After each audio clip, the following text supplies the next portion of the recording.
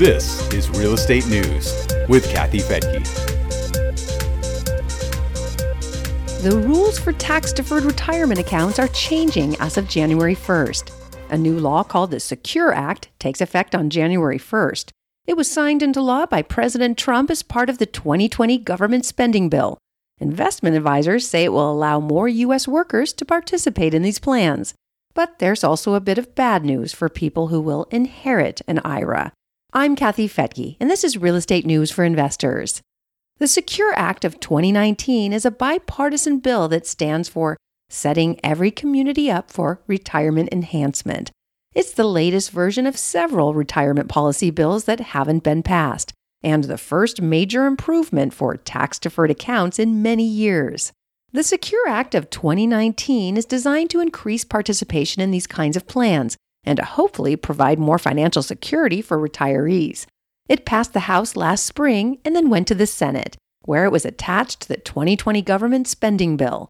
It became law with President Trump's signature just before Christmas. The Secure Act includes some significant improvements to retirement rules, although some experts say they're not earth-shattering. But they will help address the retirement savings crisis that has been growing in the U.S. As reported by Investopedia and the U.S. Bureau of Labor Statistics, just 55% of working adults are participating in a retirement plan. And for those who are participating, many are not contributing enough and falling behind on what they need to save for a secure retirement. A Vanguard study shows that the median 401k balance for people 65 years of age and older is just $58,000. That's a far cry from the $1 million that some experts encourage for a more comfortable retirement. Representative Richard Neal of Massachusetts said in a statement, "With the passage of the bill, the House made significant progress in fixing our nation's retirement crisis and helping workers of all ages save for their futures." So let's take a look at the Secure Act highlights. The legislation makes it possible for long-term part-time employees to participate in a workplace retirement plan. They can qualify by working at least 1,000 hours during the year, or a minimum of 500 hours per year for 3 consecutive years. It also makes it easier for small employers to band together for the creation of 401k plans and to create safe harbor plans. With a safe harbor 401k, the employer agrees to a mandatory contribution despite the participation of an employee. That makes it possible to automatically enroll employees and avoid costly testing requirements and admin fees. Employers also get a tax credit for safe harbor plans. The Secure Act also encourages the use of annuities as an option for workplace plans. That's accomplished by reducing the liability that employers face if the annuity provider fails to meet its obligation. It allows for a penalty-free early withdrawal of $5,000 to help with the cost of adopting a child. And it does 2 things for retirees. It removes the cap on contributions, so individuals who continue working may also continue contributing to their plans. It also increases the age at which plan retirees must begin their required minimum distributions, or RMDs. The old rules force retirees to start taking distributions at age 70 and a half. The new rules increase that age to 72. You must turn 70 and a half in 2020 to fall under the new rules. Graduates also get a perk.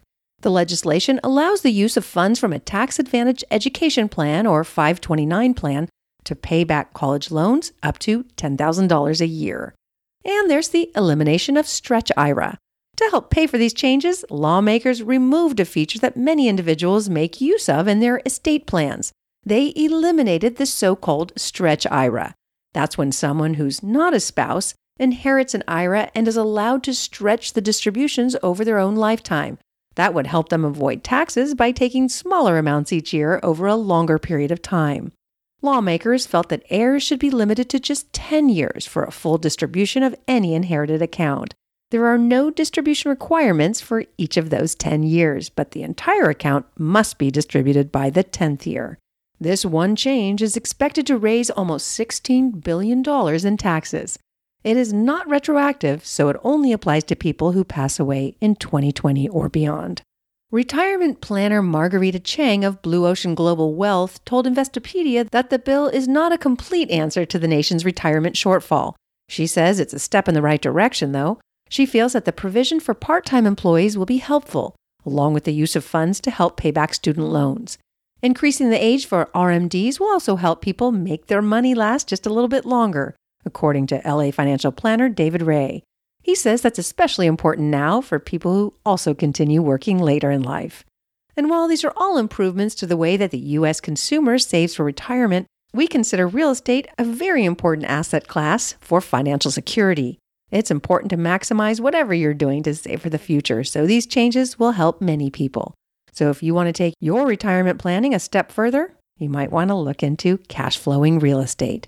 You'll find a lot of free information on our website at newsforinvestors.com.